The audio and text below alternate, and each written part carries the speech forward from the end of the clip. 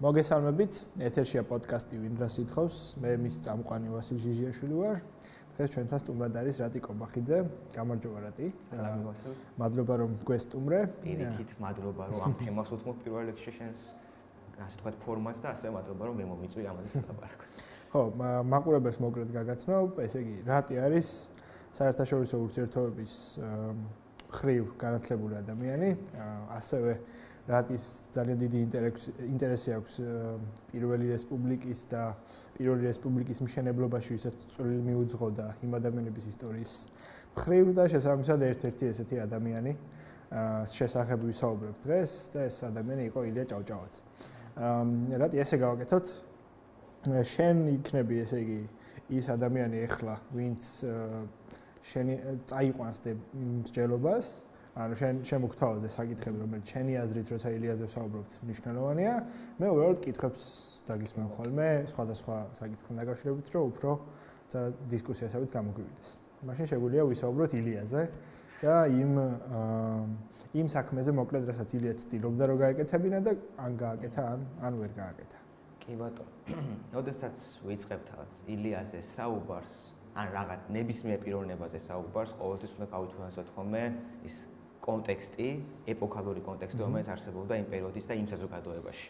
მე-19 საუკუნის მეორე ნახევრის საქართველო არის აი უზომოდ საინტერესო პერიოდი. იმიტომ რომ ის პროცესები, რაც ევროპაში ხდებოდა რაღაც 10 წლეულები და შეიძლება 100 წლეულებიც კი, საქართველოში მოხდა წლების განმავლობაში. და აი ამ რაღაცა ქარ ცეცხლში გამოიწრთო ერთგვარად ილია ჭავჭავაძე, მისი თაობა და მისი შემდგომი თაობაც, რომლებიც უკვე გვევლენებია მათ შორის პირველი რესპუბლიკის სათავეებში.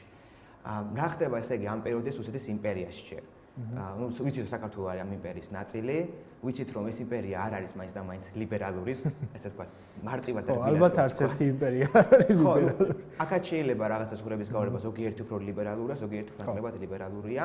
საქართველოს ამ პერიოდში გამოვლილი აქვს მართლაც 10 წლიანი შედარებით ლიბერალური მმართველობის პერიოდი, ეს არის ვორონცოვის მეფის ნაცვლობა, რომლისთვისაც ქართულმა კულტურამ ასე თუ ისე სული მოითქვა და რაღაცეები გაჩნდა დაუშვათ პირველი არ იყო, მაგრამ შეიძლება სერიოზული პირველი ქართული გაზეთი, სადაც იბეჭდებოდა და ჟურნალსაც იბეჭდებოდა ქართული ლიტერატურული ნაშრომები და ეცნობოდა ქართველი ხალხი ამ ყველაფერს ქართულ ენაზე და ასევე რაც კიდევ უფრო ფუნდამენტურად მნიშვნელოვანია ილიას შემთხვევაში არის ის, რომ მისი თაობა უკვე წავიდა ევროპაში განათლების მისაღებად, ევროპა ამ შემთხვევაში არის ბუნებრივია სანქტ-პეტერბურგი, ანუ რუსეთი. ეს არის ევროპის ცუდი ვარიანტი, მაგრამ მე-19 საუკუნის რუსეთი მაინც როგორც მინიმუმ მიისწრაფვის იმისკენ რომ იყოს ევროპა. ცარისტული რუსეთი, ეს უფრო მეტად ევროპული პროექტია, ვიდრე თანამედროვე რუსეთი თუ მით უმეტეს საბჭოთა რუსეთი. რაც თავარი არის პეტერბურგში ჭავჭავაძე და მისი მომავალი თანამოაზრეები ეცნობიან არა მხოლოდ რუსულ პროგრესულ აზროვნებას, არამედ ასევე ევროპულ პროგრესულ აზროვნებას და ეცნობიან ასევე იმ ყველა მოვლენას, რაც მიმდინარეობს ევროპაში და ამ პერიოდში არის ეს რაღაცა ლიბერალური მოძრაობები, ლიბერალურ და ნაციონალისტური მოძრაობები, მათ შორის ოღონდ ამ სიტყვის უფრო ლიბერალური გაგებით. ანუ რაღაც ხალხთა დიდი გაზაფხული, იქ არის ხალხთა დიდი გაზაფხული ერქვა, რაღაც მოსუსტად, მაგრამ შეგვიძლია ამოჭრათ. კი, არ არის პრობლემა. მოიცოდა. იქ არის დაუშვათ იტალიის გაერთიანება, იქ არის გერმანიის გაერთიანება და ასე შემდეგ. ამ ყველაფერს ეს ხალხი ეცნობა, მე მახსოვს ილია აღფრთოვანებული იყო გარიბალდის მოძრაობით და მას უნდა კიდეც როგორც მოგონებებში ჩანს, რომ შეეცდებოდა ამ მოძრაობას, თუ სათქო უნდა ეს არ გამოვიდა და აი ასეთი რაღაცა. რა სადროდის კითხვა იყო ამ ბოლო დროს წინა სეზონში გარიბალდზე და კითხვა იყო ეგეთი, უბრალოდ ილიაზე არ იყო, ვაჟაზე იყო. და ქუდი რომელსაც ვაჟა ატარებდა იშვიათად, იმიტომ რომ ძვირფასად მიაჩნდა რატომ ატარებდა და გარიბალდიც მსგავს ქუდს ატარებდა. ხო, ანუ არა მარტო ილიაში, სხვებიც, რომლებიც ილიას თანამოაზრეები იყვნენ, ეს გარიბალდი რაღაცნაირი გავლენა ჰქონდა. კი ბატონო. და მოკლედ აი ამ რაღაცა დასავლური იდეებს გაცნობილი ეს ადამიანები რაღაც პერიოდის შემდეგ და ეს პერიოდი არის 60-იანების დაწყისი ბრუნდებიან უკვე საქართველოში. და საქართველოში მოხდებათ ძალიან ცუდი სიტუაცია. ცუდი სიტუაცია იმ მხრივ, რომ ძალიან ხალხი, ამ ხალხს ვსაუბრობ მე ამ შემთხვევაში გულისხმობ ქართული ელიტა, ინტელექტუალური ელიტა შეგუებულია იმ ყოფას, რა ყოფაშიც მათ უწევთ ყოფნა. ყველას კარგად ახსოვს ხო ეს ოქროს ჯაჭვის შობს თავისუფლებას, გრიგოლ ორბელიანის როგორც მოხსოვს ძალიან ცნობილი და ფრთოვანი გამოთქმა, რომელიც უფრო მერე ითქვა, მაგრამ ასახავს ამ პერიოდის ინტელექტუალური ელიტის მდგომარეობას და ამ დროს ჩამოდის ეს რაღაცა ახალგაზრდა ენერგიით სავსე ადამიანები, რომლებსაც აქვს შემართება, რომ ამ ქვეყანაში რაღაცეები უნდა შეიცვალოს. და პირველი ასეთი სამიზნე და ობიექტი ამ თაობისა ხდება ქართული ენა. რატომ ქართული ენა? იმიტომ რომ ამ პერიოდში ქართული ენა ჯერ კიდევ იყო ეგრეთ წოდებული სამი სტილის თეორიის გავლენის ქვეშ. ეს სამი სტილის თეორია გულისხმობს, სალაპარაკო ენა არის სხვანაირი, სამეცნიერო ენა არის სხვანაირი და სალიტერატურო ენა არის სხვანაირი. ამ შემთხვევაში გამოვიდა ისე, რომ აი ამ გაყოფის შედეგად ის რაღაცები, რაც იწერებოდა მაშინდელ ჟურნალ-გაზეთში ცისკარში, იმდენად გაუგებარი იყო ხალხისთვის, რომ ხალხი მას უბრალოდ ვერ კითხულობდა. ხალხ შემთხვევაში გულისხმობს გლეხობას და სოფლებში ცხოვრობ ადამიანებს. და შესაბამისად არ არსებობდა არავითარი საშუალება, რომ ამ ადამიანებს მიიღოთ რაიმე ტიპის განათლება. და ილიასთვის ჟურნალ-გაზეთები ყოველთვის ასოცირდებოდა განათლებასთან პირველ რიგში. და ილიას დებიუტი, ასე ვთქვათ, ქართულ სალიტერატურო და საჯარო სივრცეში არის მისი ძალიან ცნობილი წერილი ორიოდ სიტყვა თავად რევას ერისთავის მიერ კაზროვის შეშლის თარგმანზე და სადაც ესე იგი, ეს თვითონ წერილი ძალიან ირონიულ სტილში დაწერილი წერილია, აბსოლუტურად ასაზიზღრებს, როგორც თქვა ერისთავმა, ჯერ კითხვას რომ რატომ შეარჩია ერისთავმა ეს ლექსი, რომელსაც არავითარი ღირებულება არ გააჩნია. ყველაზე ცუდი წარმოები, ყველაზე ცუდი ავტორი. შემდეგ ესე იგი, უკვე თვითონ კრიტიკას უთმობს ენას, რა ენა არის გამოყენებული ამ თარგმანში და ამბობს, რომ ეს ქართული არ არის, ეს ყველაფერია ქართულის გარდა. და ამავე წერილში, ამასთან მისი პირველი წერილი და ამავე წერილში ჟღერდება ის ცნობილი ტრია და მამული ენას არწმუნოება, რომელსაც ბევრი მიიჩნევს, რომ არის ილიას რაღაცა ეროვნული პროექტის ერთგვარი საფუძველი და რაღაცა ფუძე ამ ყველაფრის. ამის თვალსაჩინოებისთვის ისიც შეგვიძლია ვთქვათ, რა ასაკის არის ამ დროს, ხო? ხო, ის არის ძალიან ახალგაზრდა. 24-ის იყო როგორც ის იყოს, ან 23-ის, ჩემი ხელა, ჩემზე ერთგლით უფროს. რაც არის ძალიან ახალგაზრდა და როცა არის შეფასებები მის თანამედროვეების, აი ამ სტატიის, აი ეს როგორც ყუმბარა ისე გამოვარდა ეს წერილი ქართულ საჯარო სივრცეში, გასკდა და რაღაცა მოკლედ გამოიწვია ძალიან დიდი ალიაქოთი. ილია პასუხი გასცა უამრავმა უფრო მაღალი დიდი თაობის, ასე ვთქვათ, ავტორმა, მათ შორის იყო პირველი ქართველი ფემინისტი ბარბარა ჯორჯაძეც მათ შორის. და ილია მას დაუბრუნა მათ პასუხი. და ამ პასუხში რაც ჩანს და იგივე თქვა პირველ წერილში რაც ჩანს არის ის რომ ილია სრულად უარყოფს იმ სამი სტილის თეორიას და მათ შორის აი სრობილი ხუთი გერისკია და 100-ს ამოვარდნა ქართული ენიდან მოხდა ამ წერილის საშუალებით მათ უბრალოდ დემონსტრაციულად ილიამ და მისმა თანამოაზრებმა დემონსტრაციულად უარი თქვეს მათ გამოყენებაზე და პრინციპში ამის შემდეგ უკვე მართლაც აღარ გამოიყენებოდა ეს ხუთი იმიტომ სრულად არასაჭირო იყო ის ქართული ენის სისტემისთვის ეხლა რა არის ამ ყველაფრის მიზანი, ანუ რა უდეს ამ ყველაფრის ქვეტექსტად? ეს არის ენის დემოკრატიზაცია. ხალხმა უნდა დაიწყოს ინტელექტუალთა ნამუშევრების კითხვა. და ეხლა აი აქ უკვე მივდივართ ჩვენ ნაციონალიზმის თეორიებთან. როგორც ესე იგი, საზოგადოებაში ამ ხალხში გახვიდე ყველას ახსენე წარმოადგენა, ყველას არა ბევრს ახსენე წარმოადგენა, რომ ერები არსებობენ მუდმივად.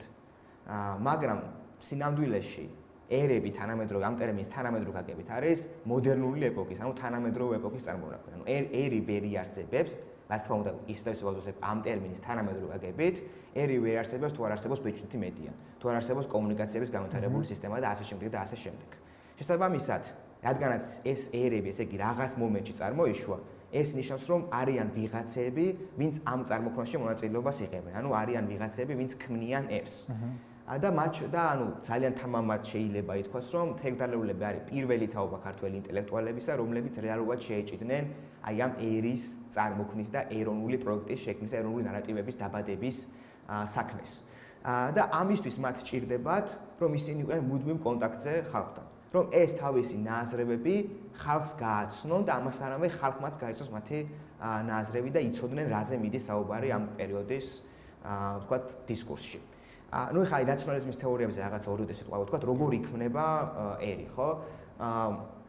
ესე იგი ეს უკავშირდება ცნობილი თეორეტიკოსის ბენედიქტ ანდერსონის მოსაზრებით, ეს არის წარმოსახვის საზოგადოების, ასე ვთქვათ, თეორია და ვთქვათ შეგვიძლია, რომ მე როცა ვთქვათ თბილისში არ ვიცნო ფაქტობრივად არავის ვინ ცხოვრობს სამეგრელოში, მაგრამ ჩვენ წარმოდგენაში იმდენად ბევრი რაღაცა გვაქვს საერთო, იმდენად ბევრ საერთო რაღაცაზე ვფიქრობთ, იმდენად ბევრ საერთო რაღაცაზე ვშევოთ და იმდენად ბევრი საერთო რაღაცა ვიცით. თან თანადროულად ხდება ეს. კი, რომ ჩვენ გვიჩნდება საერთოობის და ერთიანობის განცდა.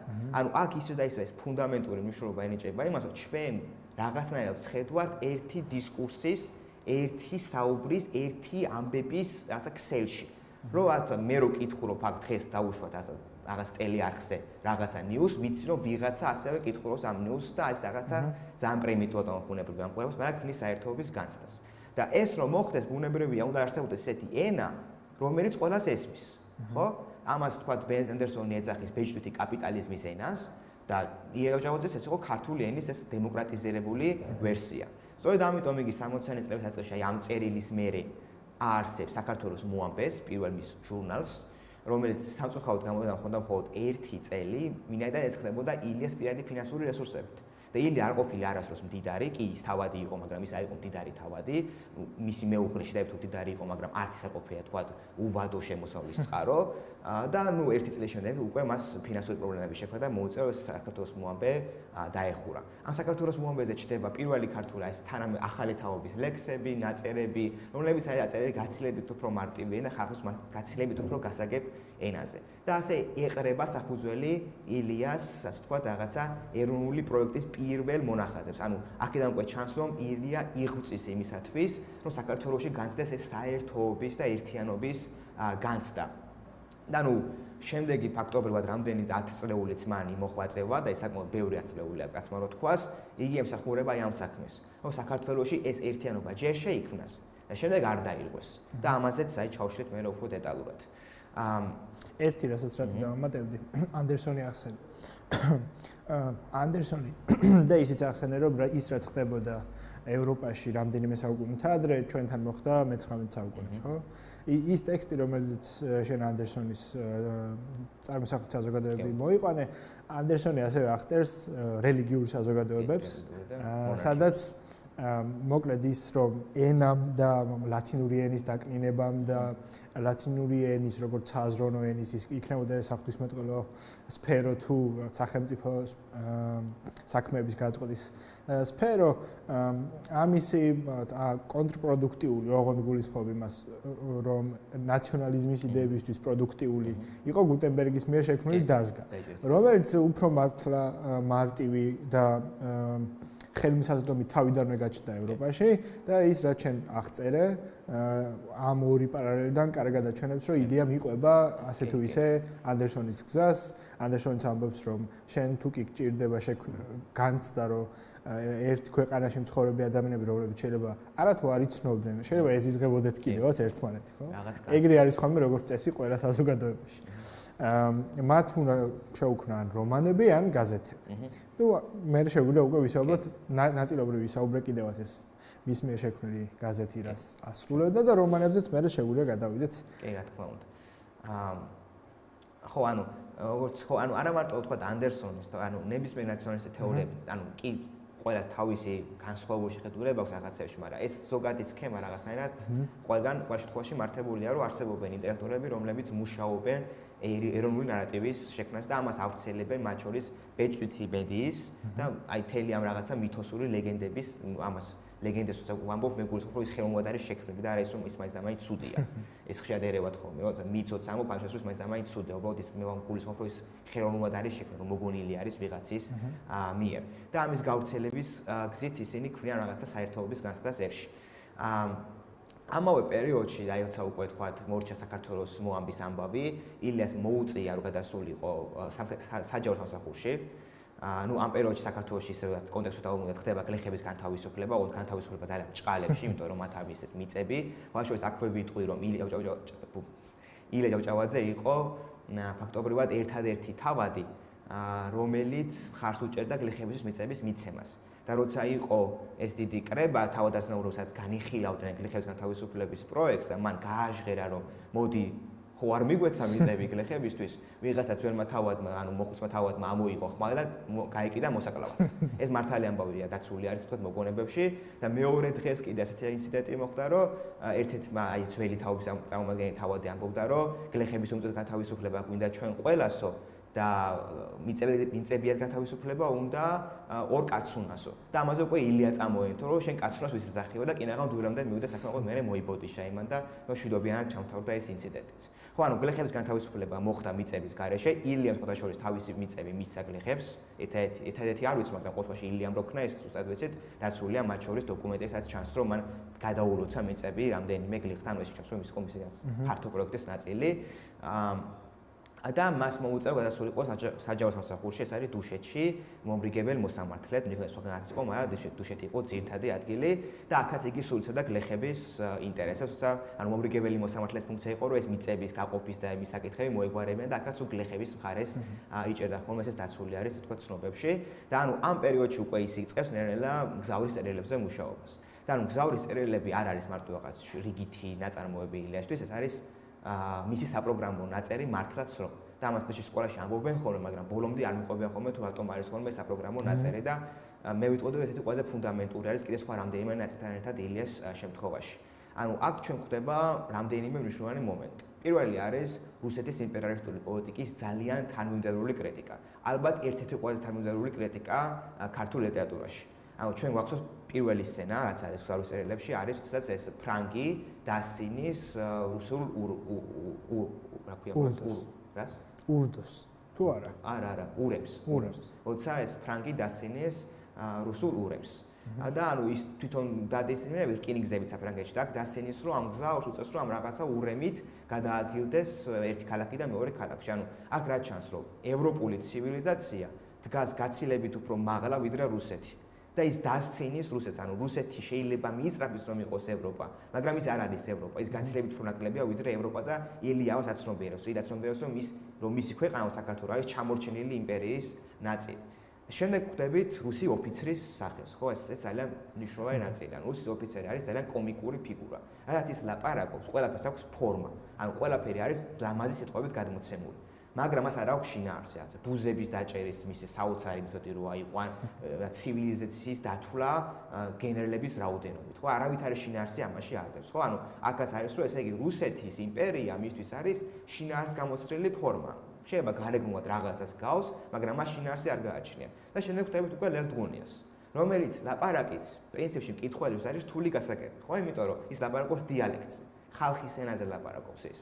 მაგრამ მის ლაპარაკში არის ძალიან დიდი შინაარსი. ხო, ანუ ჩვენი თავი ჩვენ გვეყუდნოდეს, იყო დრო, როდესაც ჩვენ გქონდა ჩვენი ვიკრიბებოდით ხოლმე და ჩვენ გადაწყვეტილება ჩვენ თვითონ ვიღებდით, ანუ ამ ყველაფერში ჩნდება შინაარსი. ანუ დაინახა ილიამ ერთი მხრივ უფორმო ესა უშინაარსო ფორმა რუსეთის იმპერიის სახით და მეორე მხრივ უშინაარსო ფორმა, უფორმო შინაარსი ქართული ავთენტური კულტურის სახით. და რა არის ამ ყველაფერში უკვე ილიას და ანუ გზავრის ფუნქცია, ხო?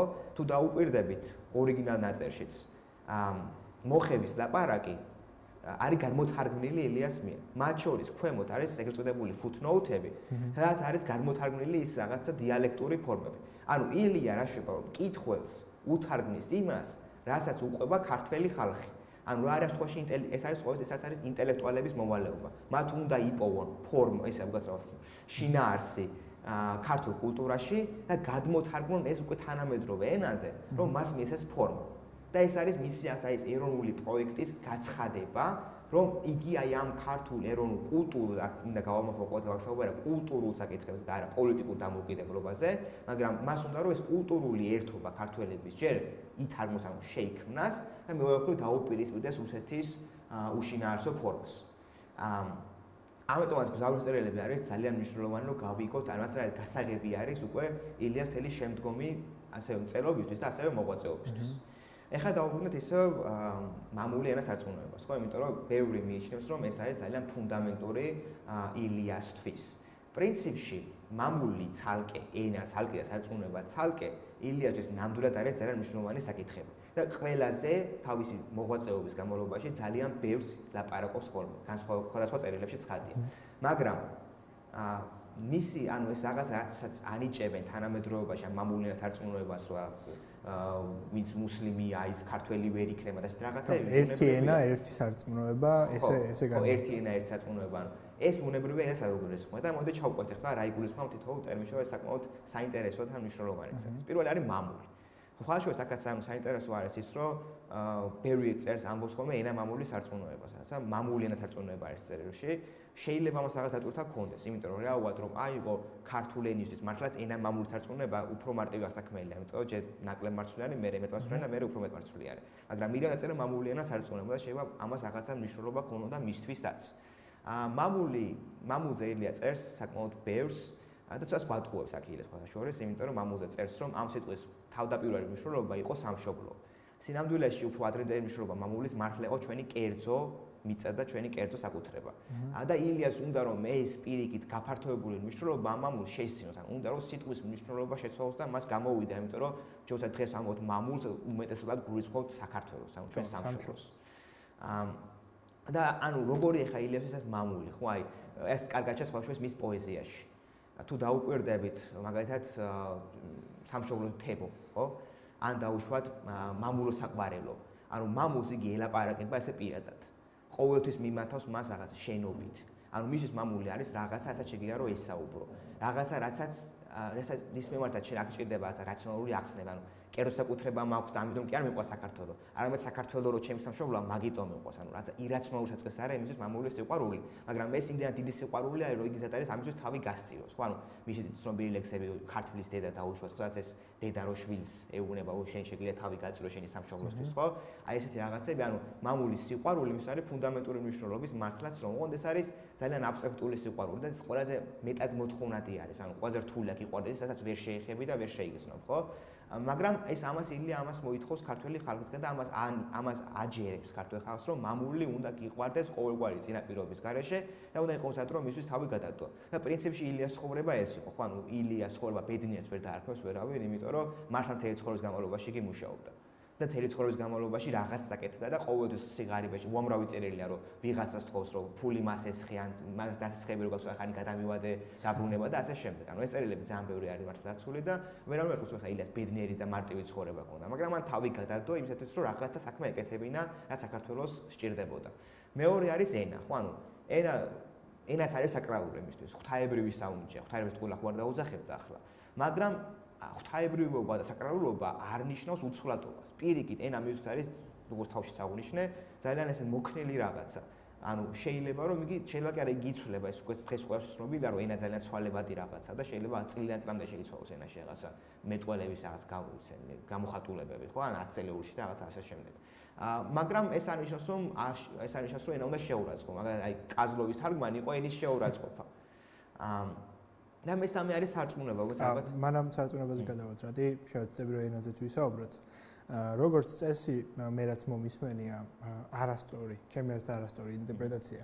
ილიასი არის ის, რომ ილია მიაჩნდათ იმ ადამიანად, რომლის აზრითაც ენაში მარტო ქართული უნდა გავიგოთ. ეგეც მინდა კითხო, მარტო იმას უჭერდა მხარს, რომ ქართული ენა ყოფილიყო, თუ ის ენები, რომელიც საქართველოში არის და დიალექტები გონიათ, მაგრამ არ არის დიალექტები, ენებია, გულისხმობ მეგრულს, სვანურს, ლაზურს, მათ პოპულარიზაციასაც უჭერდა თუ არა მხარს. ხო, ну, მისთვის ესეც კი ფუნდამენტური მნიშვნელობის იყო ქართული სალიტერატურო, ანუ გასაგები სალიტერატურო ენის ჩამოყალიბება, იმიტომ რომ ეს იყვაც მათ შორის აერთიანებდა იმ ენაზე მოსაუბრესაც, რომლებიც ქართველური ენები არის, მაგრამ ქართული არ არის დაუშვათ, ხო? მაგრამ ანუ არსად არ ჩანს, რომ მას რაიმე პრობლემა ქონდა მეგრულთან და სვანურთან. არსად არ ჩანს ასეთი რაღაცა. და ვერავინ ვერ იტყვის, რომ პრობლემა ქონდა, იმიტომ რომ მერე და მერე სხვა წერილებში ჩანს ესეთი რაღაცები, რომ მას ერთ-ერთ წერილში ამბობს, რომ ის რომ ბევრი სარწმუნოება არის სახელმწიფოშიო, ამას არც ერთ სახელმწიფოს ძირი არ შეუყევიაო. და რა პრობლემაა თუ ბევრი ენა იქნებაო. ის ამას შეიძლება რუსეთის იმპერიას ეწერს, მაგრამ ბუნებრივია ეს მისი შეხედულება არის, ხო? ანუ ის იგულისხმობა, რომ მას ენებთან, სინორისთან მნიშვნელობა არ აქვს. მისთვის მნიშვნელოვანია უბრალოდ რომ ენა, ანუ ქართული ენაც ყველას გვაერთიანებს, იყოს მარტივად აღსაქმელი ხალხისთვის და იყოს მისი მედიუმი, რომ ეს თავისი ნაზრები და არა მარტო თავისი, ანუ ინტელექტუალების ნაზრები ხალხთან მივიდეს და ხალხისგანაც ერთგვარი უკურეაქცია მიიღოს ამის შესახებ. და ანუ პრინციპში ეს ძალიან მნიშვნელოვანია, ხო, ანუ ნაციონალიზმის თეორიებს რო დაუბრუნდეთ, მარტო არის პრესა მნიშვნელოვანი, რატომ იყო რომ პრესის გარეშე ვერ შეიქმნებოდა, ანუ ბეჭდური პრესის გარეშე ვერ შეიქმნებოდა ერი, ხო, იმიტომ რომ როცა პრესაში დაიწერა დამყარდა ბეჭდითი ენა, ანუ ის ენა რომელიც გამოიყენებოდა ჟურნალისტთა გაზეთებში, ხალხმაც დაიწყო ამ ენაზე ლაპარაკი. ამ ენაზე, ანუ ამ ფორმით ლაპარაკი. და უკვე თქვა რაღაცა ჰამბურგში მცხოვრებს და ბერლინში მცხოვრებს გერმანიაში შეეძლო ერთმანეთს გაიგო პირობითად რაღაცა პარიზში და ნიცაში მცხოვრებს დაუშვათ. ასეთი რაღაცა არის აქაც ანუ ენი ასე უცა საუბრობს ამის მიზანი არის ის რომ კახეთში მცხოვრებმა და გურიაში მცხოვრები ერთმანეთს შეხვდებიან მათ ერთმანეთს გაუგო იმიტომ რომ ეს ქმნის პირველ რიგში საერთოობის განცდას და ისევე ხალხ დაუნეცხვათ ისე სარწმუნოების თემას იმიტომ ჩემს თაობაში ჩვენს თაობაში ყველაზე მეტად ეს უკვირთ ხოლმე რომ რა სარწმუნოება აუხდე ხამ ლიბერალ კაცო ხო მაგრამ სარწმუნოებაზე აი რაღაც სტატიები მაქვს ამოკრებილი ну ეკლესიას აგრეთიკებდა და მის თანამედროვეს ძალიან საკმაოდ პრინციპულად და დიდად. ასეთი ერთ-ერთი წერილი და მისი ფრაზა. ჩვენს ერს მღვდელი არ ახავს. ის მღვდლები, რომელიც არიან, იმის თანაყოფაში არიან, რომ მარტო ლუკმა პურის ძებნაში აღამებენ თავიანთ დღესა და ერის ასულიერების საქმისთვის ვეღარ იცვლიან. ერი ვეღარ გასვლიან მღვდლის ხარჯშა, რომელიც მით უფრო ემძიმება ერს, რომ განუკვევია და განუსაზღვრელია. ან იგივე დავუშვათ აჩდილში. აგერამ მღვდელნიც ერთა მამანი, რომელ ქრისტესგან ვალაცდებიათ ამა ერის ასული აღსდანი, რარი გულხელი დაუკრებიათ. ანუ როცა სარწმუნოებას ვახსენებთ, აქ არის გულისხმობა არც მის თანამედროვე ეკლესია და არც უშუალოდ ქრისტიანული სხვა თეოლოგია, ასე ვთქვათ რა. ანუ უბრალოდ ქრისტიანული აღმსარებლობა მის ეპოქაში უფრო სწორი იქნება, რომ ვთქვათ. მე მახსოვს რაღაცა მოგონება, სადაც იგი ამბობს, რომ უკვე რაღაცა წლებია მე ქართულ ეკლესიაში ფეხი არ შემდგამსო მაგალითად. ეს არ ნიშნავს, რომ ილია უბრალოდ ურწმუნო იყო, ან ათეისტი იყო. უბრალოდ ნიშნავს, რომ მას იგი არ ენდობა ქართულ ეკლესიას, ნუ იმ პერიოდში მის ქართულ ეკლესია არც არსებობს, ვიცით, რომ ავტოკეფალია დაკარგულია ქართულ ეკლესიას და რუსი ეგზარქოსი მართავს. მაგრამ რატო ამბობს იგი სარწმუნოებას და სხვა შემთხვევაშიც მას უთმობს ხოლმე დროს, იმიტომ რომ სარწმუნოებას აქვს მისთვის ისტორიული მნიშვნელობა. და მართლაც იგი ერთგან ამბობს, რომ ქრისტიანობა ქრისტეს მოძღვრების გარდა ჩვენში ნიშნავდა მთელ საქართველოს მიწა წყალს, ნიშნავდა ქართველობას. ხა რა არის, ანუ ნიშნავდა წარსულში ამბობს, რომ კი ბატონო ისტორიაში სარწმუნოება იყო ფაქტორი და იყო ყველა იმის ევროპის ისტორიაში ქრისტიანობის მნიშვნელობა ხო ქონდა. ასევე ქონდა საქართველოს ისტორიაში მნიშვნელობა ქრისტიანობას და მართლაც დიდი მნიშვნელობა ქონდა. მაგრამ ეს არ ნიშნავს, რომ დღესაც და ანუ თუნდაც ილიას ეპოქაშიც ქრისტიანობას უნდა მეჭოს განსაკუთრებული მნიშვნელობა და განსაკუთრებით ქრისტიანულ აღსარებობას და ქრისტიანულ ეკლესიას. და ნუ მისი ესეთი ყველაზე ლიბერალური ფრაზა ეს არის ესეთი სარწმუნოება სინდისი, სასწაულების საქმეა და ყველა თავისუფალი და ხელშეუხებელია. ხო, ამ ერთ-ერთი ყველაზე მაღალი სტანდარტი პირადი თავისუფლების, რომ მე ისიც მინდა იმის შემიძლია რომ წამდეს.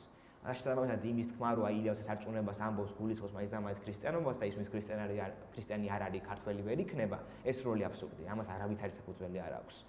ერთი რაც აქ კიდევ საინტერესო არის ჩემი აზრით და არ ყავდა ამ იდეას ბევრი მხარდამჭერი იმ პერიოდში, როდესაც ილია მოღვაწეობდა, არის თვითონ სახელმწიფოსა და ეკლესიას შორის ურთიერთობა. და ამაზეც თუ შეგიძლია რომ ხო, ეხლა მანდაც ესეთი საკითხი არის, რომ მაშინ საქართველოს არც სახელმწიფო ქონდა, არც რელიგია ქონდა, არც დამოუკიდებელი ეკლესია არ ქონია. ხო, ამიტომაც ამ თემაზე რაღაცა ესეთი ნაწერი მე პრინციპში რაღაცა დაუწერა, მე არ მახსენდება ყოველ შემთხვევაში, რომ აი სეკულარიზმზე რაღაცა ესეთი ფუნდამენტური ეთქვას. ხო, მაინც გავიხსენებ აბა ხო არის და. მაგრამ რაღაც ხრივ რაც წაიკითხე იქაც ჩანს რომ ჩვენ გვიჯდება მათ შენახვა და იმ ჩვენში იგულისხმება ხალხი და ის ადამიანები რომელიც პირდაპირ თანამედროვე გაგებით გადასახადების არ იხდიდა, მაგრამ იხდიდა იმას, რასაც ქმნიდა იმ პროდუქტი და იქნებოდნენ ეს გლეხები თუ სხვა ფენები.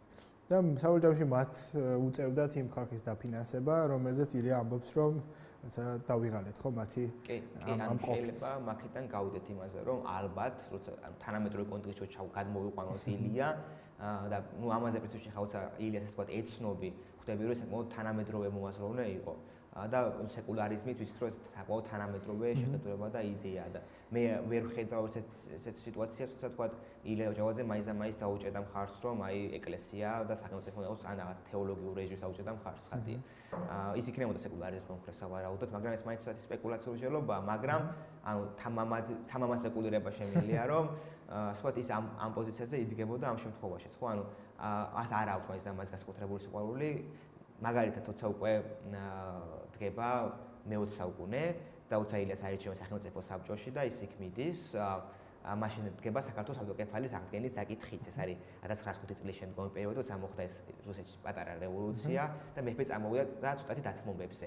და მაშინაც ქართველებმა ზოგიერთმა, მათ შორის სამღვდელოების ნაწილმაც, უკვე ცებეთ პროგრესულმა ნაწილმა, იფიქრეს, რომ ხო არ გამოვიყავთ ეს შანსიო და ილიასაც თხოვეს, რომ დაელაპარაკა ვორონცოვ დაშკოვთან, რომ აი მისი მხარდაჭერაც გქონდესო. და ილიას პასუხი იყო, რომ მე ამ თქვენი კეფალისა არაფერი გამეგებაო. იმიტომ რომ მან არ იცის ეს კეფალია რა არის, არ ქონია ამასთან შეხება არაფერი და საკითხი მისთვის არის უცხო და მათ შორის რაღაც კუთხით უინტერესო. და ეუბნება რომ ვინმე ესეთი კაცი მიუშვით, რომელიც გარკვეული ამ საკითხშიო. ნუ საბოლოოში მაინც ილიას მოუწია მის როგორც ძალიან ბევრ სხვა საქმეზე მეფის ნაცვალთან.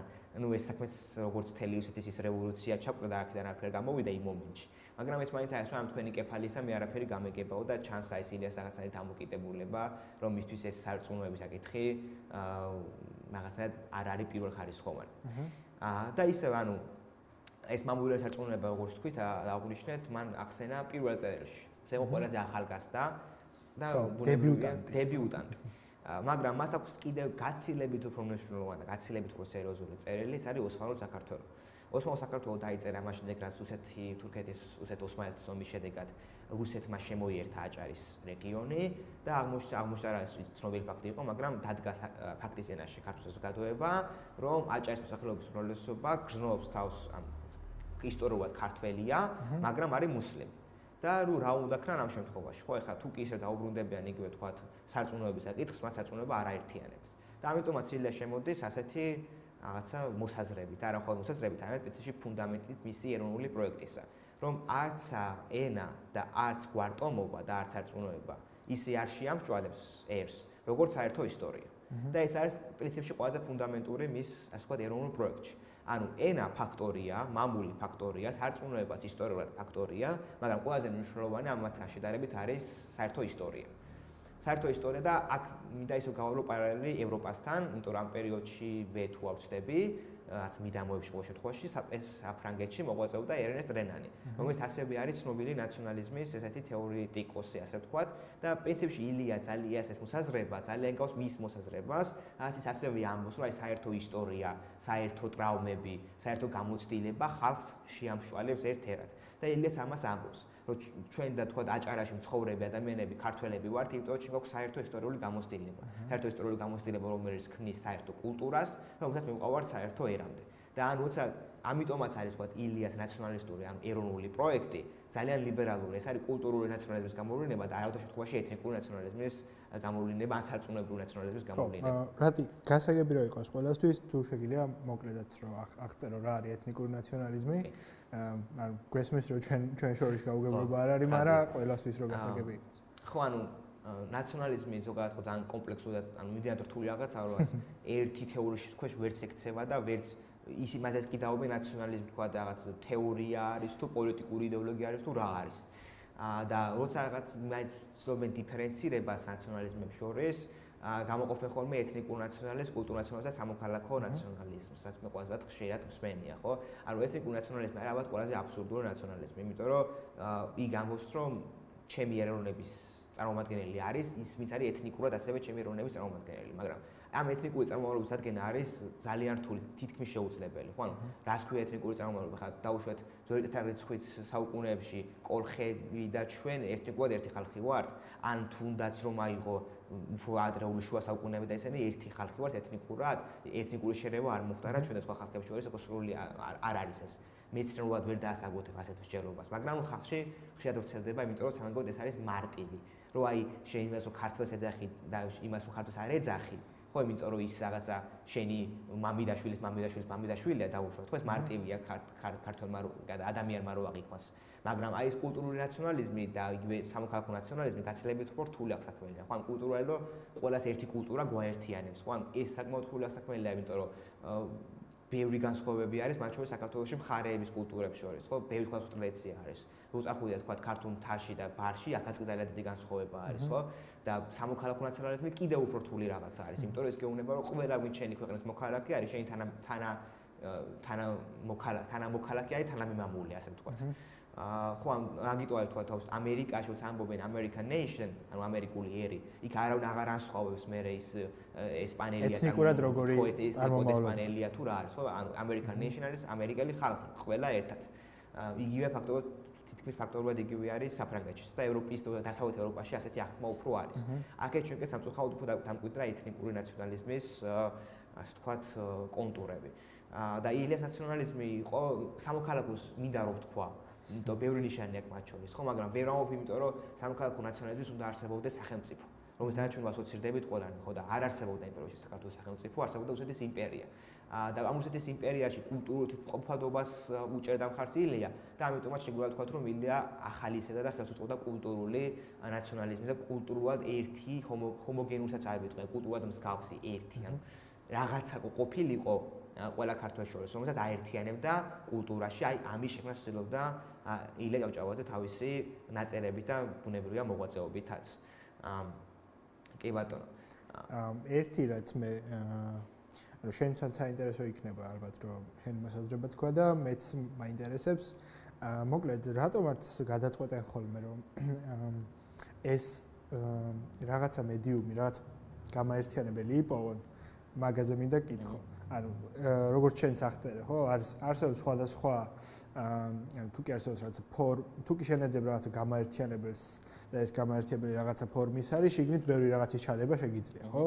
იქ გამაერთიანებლად შეგიძლია აქციო ნაციონალობა, მე რომ ეთნიკურად რომელ ნაციას ვეკუთვნი, იქ შეგიძლია ჩადო კულტურა, შეგიძლია ჩადო ის რაც რომ ჩვენ ან ერთნაირი ისტორია გვაქვს, ჩვენ ერთნაირი შიშები, ტრავმები ქონია, ნუ სამოქალაქო რადგანაც ჩვენ ერთად ვიცხოვრია და ერთად შეგვიქმნია ის ინსტიტუციები, რომელშიც მე ვარსებობთ, აი ეს ხდის მე გამაერთიანებელ ფაქტორად. და ერთი ეგ მაინტერესებს რომ რატო არის ეგ საერთოდ მნიშვნელოვანი რომ გამაერთიანებელი რგოლი იპოვონ და ილიამ რატო გადაწყვიტა რომ ეს გამაერთიანებელი რგოლი არა ეთნიკური ნაციონალიზმით ან სხვა ტიპის ნაციონალიზმით, ხო, იმპერიალისტური ნაციონალიზმით. არამედ სწორედ იმ ნაციონალიზმით შეევსო რომელზეც შენი საუბარი. კი, ანუ პირველ კითხვაზე პასუხი ასეთი რომ ეპოქა მოითხოვს. ანუ ერების წარმოქმნა მოითხოვა ეპოქამ, იმიტომ რომ კომუნიკაციების ძალიან ასწრაფებით სამყარო დავიწროვდა რაღაცნაირად. და გაზრდილმა კომუნიკაციამ რაღაც აპრიორი შექმნა საფუძველი იმისათვის, რომ წარმოქმნილიყო რაღაცნაირი ერთობა. ეხლა თუნდაც ჩვენ ასე ვსაუბრობთ ერზე, ხო, ანუ საუბრობთ ერი მოდერნული ფენომენია, ბუნებრივი აქ უნდა ვიგულისხმოთ, რომ იქამდე არაფერი არ არსებობდა. ხო, ანუ იქამდე ეხლა თუნდაც ჩვენ ვსაუბრობთ რაღაცა პრემოდერნულ საქართველოზე, ბუნებრივი არსებობდა რაღაცა, რასაც შეგვიძლია უწოდოთ as ქართული კულტურული შრე დაუშვათ, ხო? იმიტომ რომ იყო გრიგო ხანძთელი დამაყურებული, რომ ქართულ ენაზე ლაპარაკობდნენ დაუშვათ ამ წირვალოც აღესრულებოდა ქართულ ენაზე, როგორც მის ცნობილ, რა თქვა, მასე დაწერილ ცნობილ ნაწარმოებში არის მოცემული. იყო რაც ეს განცდა არსებობდა საქართველოს მიუხედავად იმისა, რომ დაშლილი იყო პოლიტიკურად, უნდა გაერთიანებული იყო და გვახსოვს, რომ ბევრი მეფე ცდილობდა საქართველოს გაერთიანებინა სხვადასხვა ეპოქაში. ანუ ეს რაღაცა, ასე ვთქვათ, მისწრაფება ამ ერთიანობისგან ბუნებრივია ყოველთვის რაღაც, ანუ რაცაი ამორფული ერთობა უნდა ესე დავარქვათ, ხო? ანუ არა წარმოქმნილი ერი, მაგრამ ამ ერისთვის საკმარისი მასალა აქ არსებობდა, ცხადია. ანუ მოდერნული თეორიების ერთ-ერთი კრიტიკა ეს არის სწორედ რომ აი ამას ყურადღებას არ აქცევენ ხოლმე ხანდახან საერთოდ. მაგრამ პრინციპში შეგვიძლია ვთქვათ რომ ესეც არსებობდა და საქართველოს შემთხვევაში ნამდვილად ესეც არსებობდა, ხო, ვეფხისტ ტაოსანი იგივე დაუშვათ ქართულ ენაზე შექმნილი უამრავი ლიტერატურული ნაწარმოები და ასე შემდეგ. ანუ ილია თუნდაც იწყებს ამ პროექტს, ხო, იგი თვალშორის მის რიტორიკას დავაკვირდებით, მისი წარმოდგენით კი არ ქმნის რამეს, არამედ აღვიძებს, პოულობს და ხელახლა წარმოაჩენს სინათლის შუქზე. ანუ ეს არ არის მისთვის ახალი შექმნის პროცესი. მისთვის ეს არის ძველის აღმოჩენის და მისი, ასე ვთქვათ, გათანამედროვების პროცესი. და ამიტომაც არის აი ამ ეს იმპულსი წარმოქმნის, ასე ვთქვათ, უკვე აი ამ თანამედროვე ერების წარმოქმნის და განსაკუთრებით თანამედროვე ქართული ერის წარმოქმნის პროცესს. რაც შეეხება ატომში არჩია, იმიტომ რომ ჭავჭავაძე იყო ჭკვიანი. მარტივად რომ დავიწყოთ, ხო, ანუ პირველ რიგში ეს ეთნიკური ნიშანი ძალიან ბუნდოვანი და რთულია აღიქვა. გვაუგზავნოთ ახლა სომეხი დედის და ქართველი მამის შვილი, სომეხი თუ ქართველი.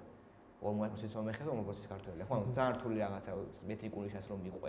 რაღაც მომენტში ყველა ვარიანტში იჭედები, მაგას მარტივია აღსაქმნელად, მაგრამ რთულია რეალურად რო შეხედო. კულტურაც რთულია, მარტივი არ არის, მაგრამ სამაგოდ კულტურას აქვს შინაარს. ანუ მართლაც ახლა მე რო წავიდე ნებისმიერ საქართველოს კუთხეში, ყველასთან გვაერთიანებს ჩვენ რაღაცა საერთო და მაშინაც კი ეს იყო ძალიან მწირი, მაგრამ მაინც ყველას აერთიანებდა, რომ იგივე თუნდაც აჭარელი ქართველი და კახელი ქართველი გააჭიროებით, მაგრამ გაუგებდა ერთმანეთს. კი ორივე დიალექტზე ლაპარაკობდა, მაგრამ ძირი მაინც ორივეს იყო ქართული ენა, ხო? ორივეს შეიძლება ხსომებოდა, განსაკუთრებით მაღალი ფენის წარმომადგენლებს ერთიანი საქართველოს იდეა დავშვათ. და ისო საქართველოს დიდხანს იყო ერთიანი. ასეთი რაღაცები. ამიტომ ეს კულტურა საერთო ისტორია, საერთო ისტორიული გამოცდილება, რომელიც შეამსჭვალებს, ასე ვთქვათ, ხალხს ერთმანეთთან რაღაც დოზით და ასოზით, ხო? ეს აიღო ილიამ და აიღო სწორედ იმიტომ, რომ ამით ეს იყო კარგი საფუძველი იმისთვის, რომ მართლა შეიქმნა ეროვნული ერთიანობის განცდა. ეთნიკური ნაციონალიზმი იქნებოდა გაცილებით უფრო განყოფი საქართველოში, ვიდრე კულტურული ნაციონალიზმი და სამოქალაქო ნაციონალიზმი, ანუ რაღაცა ერთგულება ქართულ სახელმწიფოს მიმართ ფიზიკურად შეუძლებელი იყო, იმიტომ რომ ქართულ სახელმწიფო ინსტიტუტები არ არსებობდა იმ პერიოდში. და კულტურულზე მე სამოქალაქოს დაშენება უფრო მარტივია მათ შორის, ვიდრე ეთნიკურზე სამოქალაქოს დაშენება, იმიტომ რომ სამოქალაქო ნაციონალიზმი გულისხმობს მათ შორის ინკლუზიურობას, რაც კულტურის შიგნით შეიძლება. ხო, ქართული კულტურა არის მდიდარი, იმიტომ რომ ბევრ განსხვავებულ რაღაცას მოიცავს. მაგრამ ქართული ეთნიკური ჯგუფი ქართულია და მორჩა. პირობითად ამოცხადია. და ამიტომაც აირჩია მან ასე ვთქვათ კულტურა ისტორია, საერთო ისტორიული გამოცდილება და აქედან გამომდინარე საერთო კულტურა და ილია ძალიან ბევრს წერდა საქართველოს ისტორიაზე, ხო? ანუ ძალიან ბევრს წერდა. დავით აღმაშენებელზე, გიორგი სააკაძეზე, ერეკლე მეორეზე, დემეტრე თავდადებული პოემა აქვს დაწერილი საერთოდ და ეს ბუნებრივია, ანუ არ არის აუცილებელი, რომ ილიას დაწერების შემთხვევაშიც იყოს რაღაცა მეცნიერულად სწორი ამბავი, მნიშვნელოვანი რომ აქ იყოს ნარატივი, რაღაცა თხრობა, რომ აი დავით აღმაშენებელი, დიადიკ მირვი, რომელიც ერთიან საქართველოს მეფე იყო. ერეკლე მეორე ტრაგიკული პიროვნება, რომელმაც იბრძოლა საქართველოსთვის იბრძოლა ცხადია, ხო? ნუ დემეტრე თავდადებული, რომელმაც თავი გაწირა, აი თავში რომ თქვი მამულის სიყვარულის გამო თავის გაწირვა, დემეტრე თავდადებულმა თავი გადადო მამულისათვის. ანუ სამაგალითო პირებს ქმნის და ქმნის ისე უნდა ვიხმაროთ სხვა მითოსი, მაგრამ მითოსი არა ცუდი გაგებით, ანუ ამაში ბევრი სიმართლეც არის, ხო? უბრალოდ მითოსია, იმიტომ რომ ილიას დაწერილი, ანუ ვიღაცის დაწერილი რო არის, მაგიტო მოწახე შემთხვევაში მითოს, აი ქმნის ამ ერთიან მითოს, რომელსაც მე პრინციპში იმპერიული საზოგადოება დღესაც ჩვენს რაღაც მომენტებში გვიჯერა. არა მარტო ილია, ხა ჩვენ ილიას ვსალავთ, მაგრამ როცა ამბობ ილიას, მე გულისხმობ იმპერიის ფრთხილად ინტელექტუალურ ელიტას, ძალიან ბევრი და ძალიან გამორჩეული ფიგურები იყვნენ იმპერიის საქართველოში მართლაც რო. და ანუ აი ამ რაღაცა მცდელობებით, ეს არის მისი ლიტერატურული მცდელობები და ასე სტატიები, ეს არის პუბლიცისტური მცდელობებით, ილიას ცდილობს რომ აი საერთოობის განცდა დააფუძნოს აი ამ რაღაც საერთო ისტორიულ გამოცდილებას. ეხლა მინდა ასევე რომ რაღაც ცოტათი ვისაუბროთ, როგორ აკეთებდა იგი ამ ყველაფერს, რა იყო მისი ინსტრუმენტები ამ პროცესში, ხო? ანუ ჩვენ ვახსენეთ საქართველოს მოამბებას იყო დასაწყისი, მაგრამ ეს არ იყო დასასრული არანაირად. მას მოსდევს ბანკის საკითხი. და ქართული ბანკით, სათავადაზნაურო ბანკი იყო ალბათ ყველაზე მნიშვნელოვანი რაღაცა, რაც ილიამ გააკეთა თავის ცხოვრების მანძილზე იბერიასთან ერთად სავარაუდოდ. ბანკი იყო ძალიან საინტერესო თემა იმ პერიოდის მთელ ინტელექტუალურ ცხოვრებაში. სხვადასხვა ბევრს გონია, რომ ბანკის იდეა იყო ილიასი, მაგრამ ბანკის იდეა ილიასი არ ყოფილა. ეს ილია ჩაესახა დიმიტრი ყიფიანს, რომელიც ასევე იყო ძალიან გამორჩეული პიროვნება და პრინციპში ილია თავიდან ჩართული არც იყო, ძალიან მინიმალურად იყო ჩართული ბანკის პროექტის შემუშავებაში. დადგა რაღაცა მომენტი უბრალოდ, როცა დიმიტრი ყიფიანი გადააყენეს და ჩააბარეს ძალიან რეგრესულ პიროვნებას ამ ბანკის პროექტის შემუშავება, რომელმაც მთლიანად გაუქმა ამ ბანკის საზოგადოებრივი ფუნქცია. ანუ ფუნქცია, რომ შემოსული თანხა, რაც მოგება იქნებოდა, დახარჯული იყო სკოლებზე დაუშვათ, სტუდენტების უცხოეთში გაშვებაზე, მეურნეობის განვითარებაზე და ასე შემდეგ. ეს ფუნქცია დაუკარგა ამ ახალმა პროექტმა, ამაზე აღშფოთდა ქართველი ახალგაზრდობა, მაშინ ილია ჯერ დუშეთში იყო, მომრიგებელი მოსამართლე და არსებობს ნიკო ნიკოლაძის წერილი, სადაც იგი იხსენებს, რომ ძალიან ბევრჯერ დაგვჭირდაო ჩვენ მივსულიყავით ილიასთან და ფაქტობრივად ძალიან ჩამოვიყვანეთ დუშეთიდან თბილისში, რომ მას ასე ვთქვათ გამოესწორებინა ეს სიტუაციაო და უკვე მაშინაც ჩანს, რომ ეს ილია მაშინაც ახალგაზრდა არის. პრინციპში მისი პირველი საქმე წარუმატებელი გამოდგა და მაინც ამხელა ავტორიტეტი აქვს მას მისი თანატოლების თვალში, რომ ილიას გარეშე ბრძოლას ვერანუ ვერ ბედავს. და ეს ცნობილია, რომ ილია ჩამოვიდა თბილისში, ერთი სიტყვით მიმართა სათავადაზნაურო კრებას და მისი პროექტი გავიდა, ანუ გაიმარჯვა ამ ერთი მისი სიტყვის ჩანაწერი არ ვიცი სხვა შორის არის თუ აღარ მახსოვს. მაგრამ უშუალოდ ძალიან ძლიერი სიტყვა იყო, იმიტომ რომ ასე ვთქვათ მონუსხა დამცველი საზოგადოება და ეხლა რა იყო ეს ილიას ბანკი, ხო, ანუ პირველ რიგში ის გასრულდა ბანკის ფუნქციას ჩვეულებრივად, ანუ სესხს გასცემდა და უშუალოდ იღებდა ასე იპოთეკურ სესხებს, ასე ვთქვათ, ანუ დებდა რაღაც ქონებას ადამიანი და სამაგოდ იღებდა ფულს. და ილია ძალიან მკაცრი იყო, რომ ბანკს თავისი ბანკური ფუნქცია შეესრულებინა ძალიან სწორად, ანუ ფული უნდა მართული იყოს სწორად. არავით არის იაფი კრედიტი, არავით არის იაფი ფული, ძალიან მკაცრი იყო ამ ყველაფრის დაცვაში. მაგრამ რატო? არა იმიტომ რომ თვითონ დიდდებოდა ბანკით. არამედ იმიტომ რომ ამ ბანკში შემოსული შემოსავალი, ანუ მოგება რაც რჩებოდა, მისი უდიდესი ნაწილი იხარჯებოდა საზოგადოებრივ საქმიანობაზე. მათ შორის წერაგითხოვს გამოცემული საზოგადოება ფინანსდებოდა ბანკის მიერ. მათ შორის ქართველ სტუდენტების გაგზავნა უცხოეთში ფინანსდებოდა ბანკის მიერ. მათ შორის მაშინაც იყო რაღაცა პანდემიის მსგავსი სიტუაცია, ეპიდემია და იმას საბრძოლას დააფინანსა ბანკმა. ანუ ბანკი იყო ფაქტობრივად ყველა მნიშვნელოვანი საზოგადოებრივი საქმის წამომწყები. ანუ ბანკმა შექმნა ის ფინანსური რესურსი, რომელთაც ილიამ განახორციელა მისი ყველა შემდგომი, არა მარტო ილიამ და მისმა თაობამ განახორციელა ყველა შემდგომი მნიშვნელოვანი პროექტი. და ბანკს და კიდევ ეს ერთი ნაწილი ბანკის ფუნქციების და მეორე არის კიდევ ერთი ძალიან მნიშვნელოვანი, რომ ბანკი იყო პირველი ინსტიტუცია, სადაც რაღაცაზე ქართველებს შეეძლოთ რომ ემსჯელათ თავისთვის მნიშვნელოვან საკითხებზე. ანუ ფაშოვის ეძახდნენ ეს ბანკს ეძახდნენ პირველ ქართულ პარლამენტს. და მართლაც ბანკის ხმები ეს იყო სანახაობა. და ანუ მოგონებებს რო წავიკითხოთ, იქ ჩანს, რომ აი მიდიოდა ხალხი ბანკის ხმებზე, რომ რაღაცა სანახაობა ენახათ, პოლიტიკური სანახაობა ენახათ. და ბანკის გარშემო ეს ქონა ძალიან ბევრი დებატი. იყო წერეთელთან დებატი, რატი წერეთელთან დებატი, იყო დიმიტრი ყიფიანთან დებატი, ბანკის იდეის სულისჩამდგმელთან, იყო ნიკო ნიკოლაძესთან და ყველაზე მნიშვნელოვანი იყო ბუნებრივია მისავე მოსწავლესთან ივანე მაჩაბელთან. რომელსაც ეძახდნენ ბანკობიადას, გაგზავნა რამდენიმე წელი და ეს იყო ასაც გამოიწრთვა, თქვათ, ქართული პოლიტიკური ელიტა შეიძლება ასე ვთქვას, იმიტომ რომ ამას უსმენდნენ ხალხი ბუნებრივია, მონაწილეობასაც იღებდნენ და ეს იყო დებატები, ეს იყო ძალიან დიდი დებატების სერია, არა მხოლოდ წერილობით, არამედ სიტყვიერად ბანკის ხმების პერიოდში.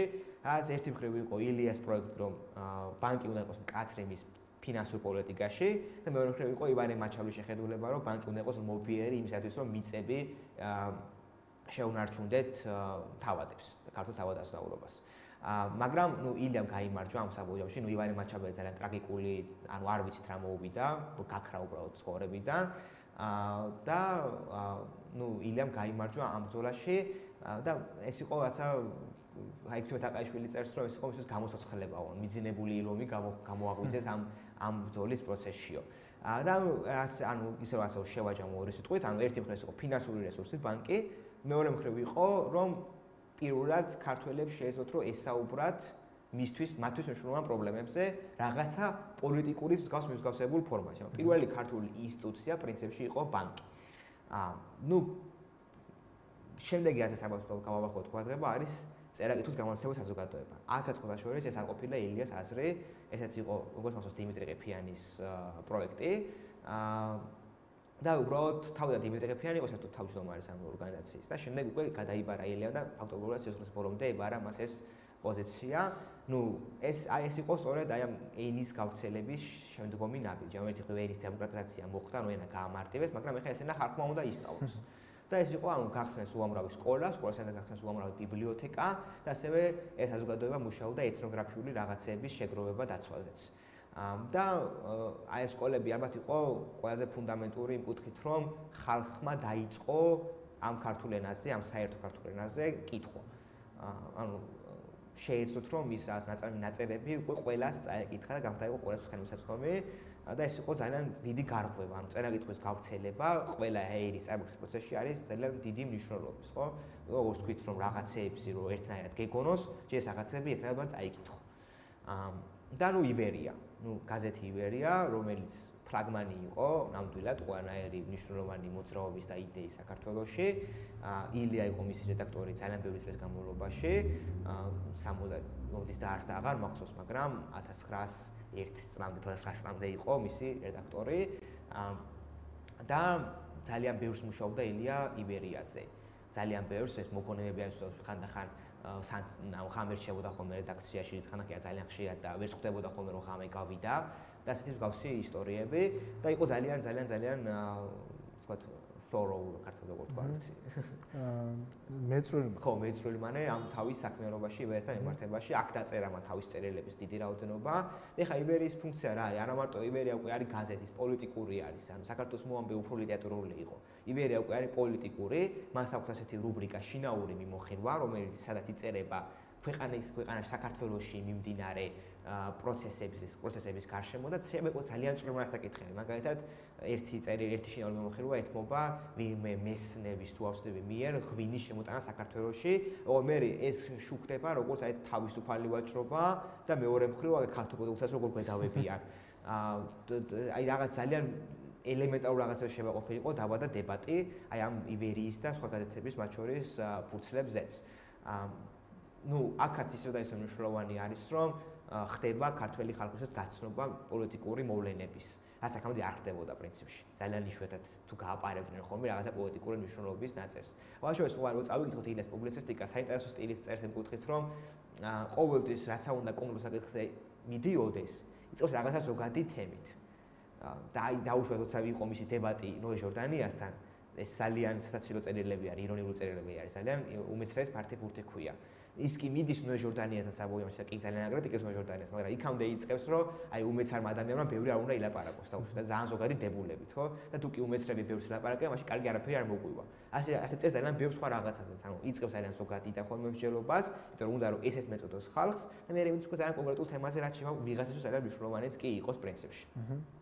და აი აქ უკვე იწრთობა ეს ილიას შეხედულებები სოციალურ და ეკონომიკურ საკითხებზე და ამაზეც სოციალურია განსაკუთრებით მნიშვნელოვანი და ამაზე ვიტყვი ორ სიტყვას.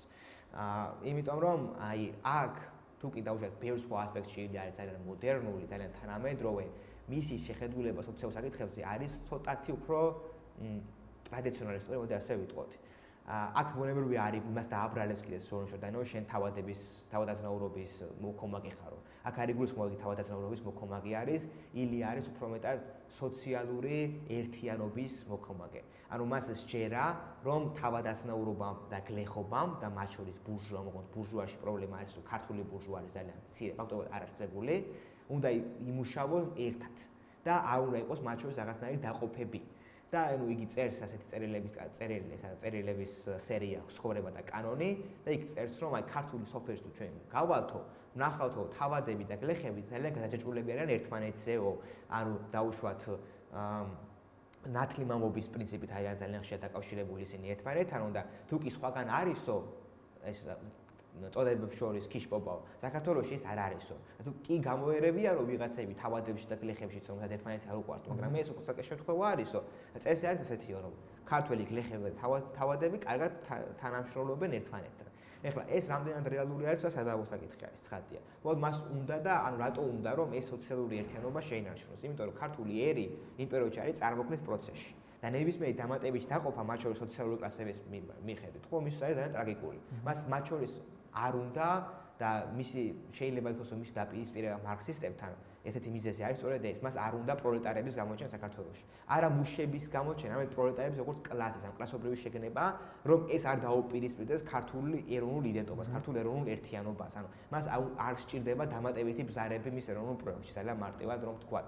და ამიტომაც იგი ემხრობა ამ სოციალური ერთიანობის თეორიას, რომელიც თან ძალიან თითქოს ტრადიციონალისტურია, მაგრამ თან მოდერნულია, იმიტომ რომ მოდერნულ პრობლემას და თანამედროვე პრობლემას ეხმიანება.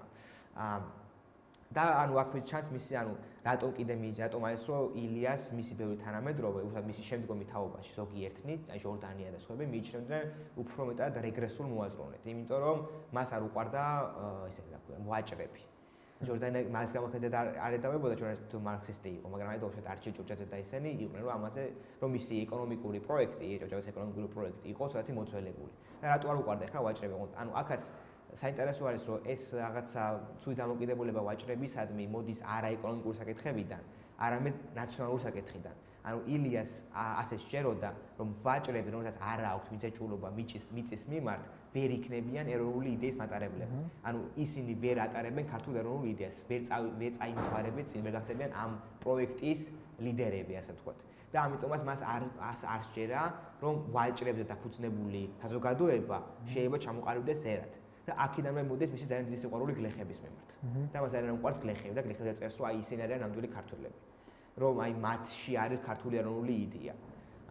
და ანუ ესეც არის მისი ეროვნული პროექტის ნაწილი, შეიძლება ტრადიციონალისტური ნაწილი, მაგრამ მაინც ნაწილი და ამიტომ არის რომ აი მსჯელობა იმაზე რომ აი ილია ლიბერალია, ლიბერტარიანელია, არის ძალიან აბსურდული. იმიტომ რომ ესეთი ამ ტერმინების მნიშვნელობა ეპოქებს შორის იცვლება და თანამედროვე ტერმინებით იმ ეპოქაზე მსჯელობა ძალიან არასწორია. და მეორე მხრივ აი ეს ილიას მიჯაჭვულობა აი ამ ძველი სოციალური წყობისადმი არ ყველანაირ მტკიცება ეს შესახებ რომ ილია ლიბერტარიანელია თუ ეკონომიკურად ლიბერტარიანელია საკმაოდ ასე ვთქვათ ძირს უთხრის.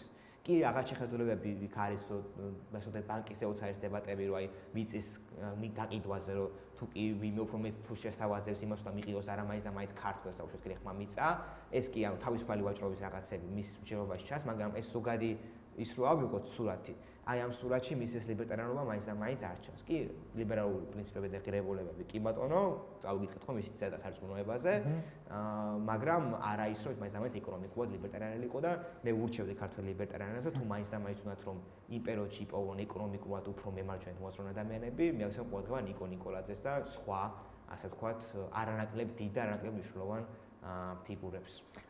ერთი მანამ დასასრულისკენ წავართ და შენც შეაჯამებდე რახან ეგ თემა წამოწიე. არ ვიცი, როგორც კი უნდათ ხოლმე ადამიანებს, რომ საზოგადოებაში მარტივად მოიპოვონ ნდობა, პოლიტიკური თვალსაზრისით იქნება ეს თუ სხვა ტიპის თვალსაზრისით ისინი ან ამბობენ ხოლმე, რომ ილია ჭავჭავაძე ძალიან უყვართ, ან ილია ჭავჭავაძის საზოგადოებას დააფუძნებენ ხოლმე სხვადასხვა ფორმით. და ხო, ეს ასევე განსხვავებული პოლიტიკური პარტიები ცდილობენ მიისაკუთრონ ადამიანი, რომელსაც შეიძლება საერთოდ არ ქონდეს კავშირი ამ თუ იმ პოლიტიკურ მოძრაობასთან. ხო, შენც ახსენე ახლა ქართველი ლიბერტარიანელები, ქართველი ტრადიციონალისტები, რომლებიც ასევე ილიას მამული ენა სარწმუნოების ამ ტრიუმვირატის იდეას ესე იცავენ ცეცხლითა და მახვილით, მაგრამ ჩემთვის შენი ნაზრევიდან გამომდინარე, ილია ჭავჭავაძე არის ადამიანი, რომელსაც თავის მიზანი აქვს და ეს მიზანი კარგად ახსენი რაც იყო, რომ შეექმნა კულტურული ნაციონალიზმის პროექტი, რატომ? იმიტომ რომ სურდა გაერთიანება დახლეჩილი საზოგადოების, არ გულისხმობ მხოლოდ სოციალურ ფენებს შორის დახლეჩილებას, ასევე გულისხმობ იმას, რომ გაუგებრობა, ხო, ენობრივი ბარიერები, ისე ბარი და ველი და ასე შემდეგ. და ამ შენც ახსენე, ხო? ამ პროდუქტის შესაქმნელად სხვადასხვა ინსტრუმენტს იყენებდა. ისეთ ინსტრუმენტებს იყენებდა, რომელიც მას მიაჩნდა სწორად. ხო? ანუ თუ კი ილიას თვლიდა ამ შემთხვევაში, რომ ის რაც შენ ახსენე, ვაჭრებთან დაკავშირებით თუ ის რაც შენ ახსენე, ბანკთან დაკავშირებით და სიმკაცრესთან, მის აზრით ეს იყო ყველაზე სწორი ამ იდეისთვის და ის ამ იდეაზე არ იყო, იმიტომ რომ ის იყო ლიბერტარიანელი ან ლიბერალი. ხო? ანუ ეგ არის ალბათ სწორად ხაზგასასმელი, რომ ილია თავის პროდუქტებს, თავის ნამუშევრებს, იმიტომ კი არ ქმნის რომ რაღაცა იდეოლოგიის მომხრე. კი, შეიძლება მას რაღაცა იდეოლოგიის გავლენა აქვს, მაგრამ ეს ყველაფერი ჭირდება სხვა რაღაცისთვის და იმ პროდუქტისთვის, რომელზეც ბევრი ისაუბრა. სხვა შორის ამ ეხა ეს ორი სტოთ რო თქვა, აი ამ პერიოდის მე-19 საუკუნის პირველი ნახევარი და იგივე თქოს მე-20 საუკუნის პირველი ნახევრის ინტელექტუალური, ქართული ინტელექტუალური ველი არის საინტერესო რა კუთხით.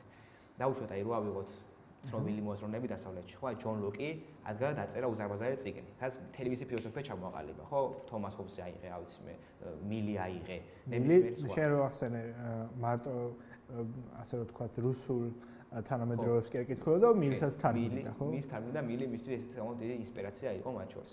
ხო, ანუ ამათო დაწერს რაღაც თავისი დიდი ნაშრომები, რომლებშიც თავისი ფილოსოფიური ხედვები ჩამოაყალიბეს. საქართველოში ასე არ ხდებოდა, ხო? საქართველოში იყო დებატის და დისკუსიის ფორმატი. და სხვა შორის, აი მათ შორის ილიას შემთხვევაშიც და ყველა სხვა შემთხვევაშიც აღმოვაჩენთ, რომ შეიძლება ერთ წერილში ერთს ამბობდეს იმის მიხედვით თუ ვის პასუხობს და მეორე წერილში სულაც აპერისპირს ამბობდეს იმის მიხედვით თუ ვის პასუხობს. ანუ ეს რაღაც დაკითხები თუ ასე ჩამოყალიბებულები არ იყვნენ და კონტექსტს გააჩნია სიტუაციას იყენებდნენ ხოლმე. და მათ შორის ამასთან ერთად აი ამ ხალხში ილიასთანაც და უფრო ეს მახსოვს მე ნიკო ნიკოლაძესთან არსებობდა ძალიან დიდი ცუდი დამოკიდებულება ფილოსოფიური აზროვნების მიმართ. მათ არ უყვარდათ დოგმატიზმის ახლა ესენი ამას და აი დოგმატებში მოქცევა არ უყვარდათ და მათთვის იყო ეს აი პრაგმატიზმი და პრაგმატულად რა გვჭირდება, რას ვაკეთებთ, რისთვის ვაკეთებთ და როგორ ვაკეთებთ. და ამ სქემით აი როცა ჩვენ ვიწყებთ ამ ადამიანებს შეერობას, ხო, ამ სქემით უნდა მივუდგეთ.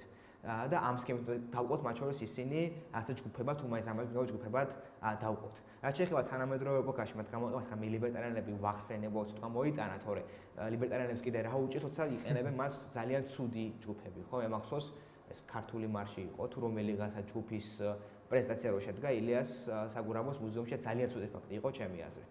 ანუ იმათ კიდევ უფრო ნაკლები საშუალება აქვს რომ ილია გამოიყენონ ყოველთვის მე მათ შორის ამ თემაზე ნამუშევარი მოხს ერთხელ როგორ იყენებენ ისინი ილიას სახის პროპაგანდისტვის მათ ერთ-ერთ გაზეთს დაგნობით, თანამედროვე გაზეთს დაგნობით და ანუ ყოველთვის ბუნებრივია სრული манипуляცია და ანუ შეუძლებელია რომ რაღაც საერთო აღმოაჩინო იმათ ნაზრევს და ილიას ნაზრევს შორის მაგრამ ზოგადად რო შეხელოთ, ანუ ილიას შეფასება არ შეიძლება თანამედროვე ტერმინებით. და ყოველთვის და ჩვენ ვსჯერობთ ილიაზე, და არა მარტო ილიაზე, არამედ მთელი ეპოქაზე, უნდა გავითვალისწინოთ იმ პერიოდის კონტექსტიც. და ხო, მაგალითად, შენ რაც ახსენე, ფილოსოფოსები სტიუარტ მილი იქნებოდა, კანტი თუ სხვა, შენ შეგიძლია თქვა მაგალითად თანამედროვე საქართველოში პოლიტიკური ველი იქნება ეს თუ სხვა, არის თუ არა ეს ადამიანი მაგალითად კანტიანელი, ხო? იმიტომ რომ იცი კანტის მსოფლმხედველობა ერთი არაერთი წიგნი აქვს, მაგრამ შეგიძლია ადგე და გაიგო მისი სამყარო ფილოსოფიური როგორია. მაგრამ ვისაც ახლა ჩვენ ვსაუბრობთ ილია ჭავჭავაძეზე და არ ქონია ერთი ეგეთი მცდელობაც კი არ ქონია ალბათ რომ ეგეთი რაღაც შეექმნა მისი გაგება თუ გინდა და შენთვის მისაკუთრება წარმოუდგენელია ეს რაღაც გააკეთო იმის გარეშე რისთვის აკეთებდა ამ ყველაფერს რისთვის წერდა და ვის რას ეუბნება ხო მაშინ რატი შეგვიძლია რომ შეჯამებისკენ წავიდეთ შენც რაც გსურს კიდე დამატებით რომ თქვა სიამოვნებით მოგისმენ და მე რაღაცნაირად კულმინაციაც შეგვიძლია გავაკეთოთ ხო ну მე მინდა რაცა ორი სიტყვა თქვა შედეგებზე როგორ გავიდა შედეგებზე გავიდა ხო ეგ რა თქმა უნდა ამით ხო ანუ ბევრი იმუშავა ბევრი იწვალა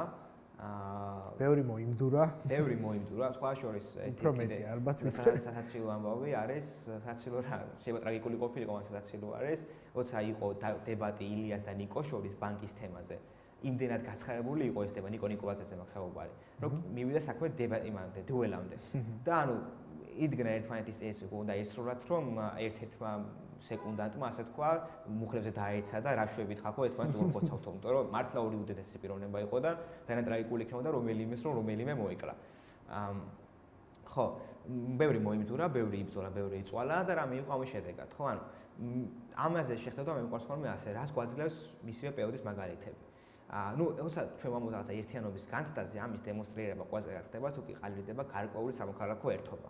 ამ სამოქალაქო ერთობაში აზგურისხმობ თვით ორგანიზებულ საზოგადოებას. რომ რაღაც საკითხების გარშემო ხალხი ორგანიზდება, ყოველგვარი რაღაცა ზემოთან სახელმწიფოს ჩარევის გარეშე. და ამის განმავლობა ილიას ცხოვრებაში იყო რამდენიმე.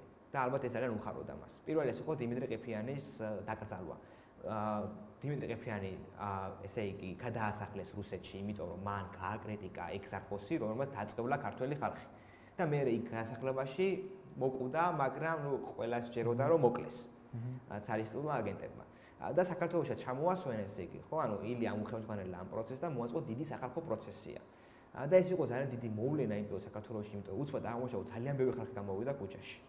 და ეს მოხდა კი იყო ორგანიზება რომ ანუ გაზეთში გამოქვეყნდა რომ აი ესე და ესე ხდება სამოქალაქო პანში ვითარდება და ასე შემდეგ მაგრამ ეს არ ყოფილა რომ ხალხი მოიყვანეს ხო ანუ ეს იყო პირველი რაც ქართული დემონსტრაცია შეიძლება ასე ვთქვათ რომელიც ჩატარდა და ეს იყო ასე პირველი გამოვლენა იმისა რომ აი რაღაცა ერთიანობა იქნება რაღაცაზე ყველა წუხს ამ შემთხვევაში დიმიტრი ყიფიანის გარდაცვალებაზე ნუ შეიძლება თქოს მუკლაზე ასეთივე იყო დაუშვათ ბრძანისის 100 წლისთავი ბრძანისის 100 წლისთავი ამასაც ილია ძალიან ესე იგი აფიშირებდა იბერიაში და შემდეგ და აქ რა მოხდა რომ რაღაც კონკრეტულ შეთანხმებულ დროზე თე საქართველოს ამ თეი თბილისის და გარშემო მიდამოების მასშტაბით ყველა ეკლესიამ ერთდროს დარეკა ზარი რაც იყო ასევე აი თვითორგანიზებულობის დიდი გამოვლინება და რაფიელ ერისთავის იუბილე რომელიც იყო გრანდიოზული მოვლენა თბილისში უამრავი ადამიანი გამოვიდა აქაც ქუჩაში რომ აი ეს რაფიელ ერისთავის მაშინ ძალიან ყოველთვის საყვარელი პოეტი იყო მადლობა გამოეხატა მისთვის და ბოლო არის მისი დასაფლავება ილიას დასაფლავებაზე მაქვს საუბარი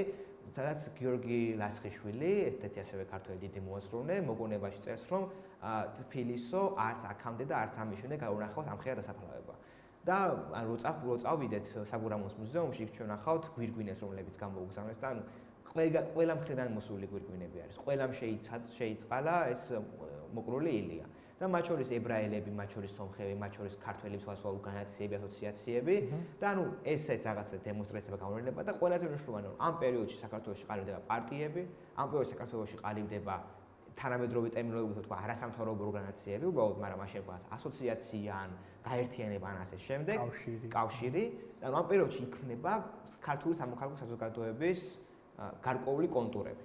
და ეს არის პრინციპში იმის გამოვლინება, რომ ილიას ღვაწლმა იმ მომენტში და იმ პროცესში შედეგი გამოიღო. და მე უკვე ეხლა არაბუნებრივი არ არსებობს არავითარი პირდაპირი კავშირი პირველ რესპუბლიკას და ილიას შორის. მაგრამ ეს ირიბი კავშირი, რომ აი ამ ილიას რომ არ დაიწყო ეს მოღვაწეობა, ხო? რომ იქამდე არ მივიდოდეთ, აი ამ ძაფის გამო პრინციპში შესაძლებელი არის. და მათ შორის ილიას ნააზრევები, თეგდარბლების ნააზრევებმა ძალიან დიდი გავლენა იქონია სოციალ-დემოკრატებზე. თვალშორის ქართული სოციალ-დემოკრატები განსხვავებულები არიან, ძალიან განსხვავებულები არიან რუსულ სოციალ-დემოკრატებისაგან, იმ პერიოდზე მოხსაუბარი ცხადია, მაგრამ ასევე გარკვეულად განსხვავებულები არიან ევროპულებისაგანაც კი. კი გვანან რაღაცეებში ევროპულებს და უფრო მეტად ევროპული ტრენდია, ასე ვთქვათ, ქართული სოციალ-დემოკრატია, მაგრამ რაღაცებში მას განსხვავებულია, იმიტომ რომ ისინი ძალიან არიან თეგდალეულების, ნააზრევების და უფრო მეტად მათი სენტიმენტების გავლენის ქვეშ.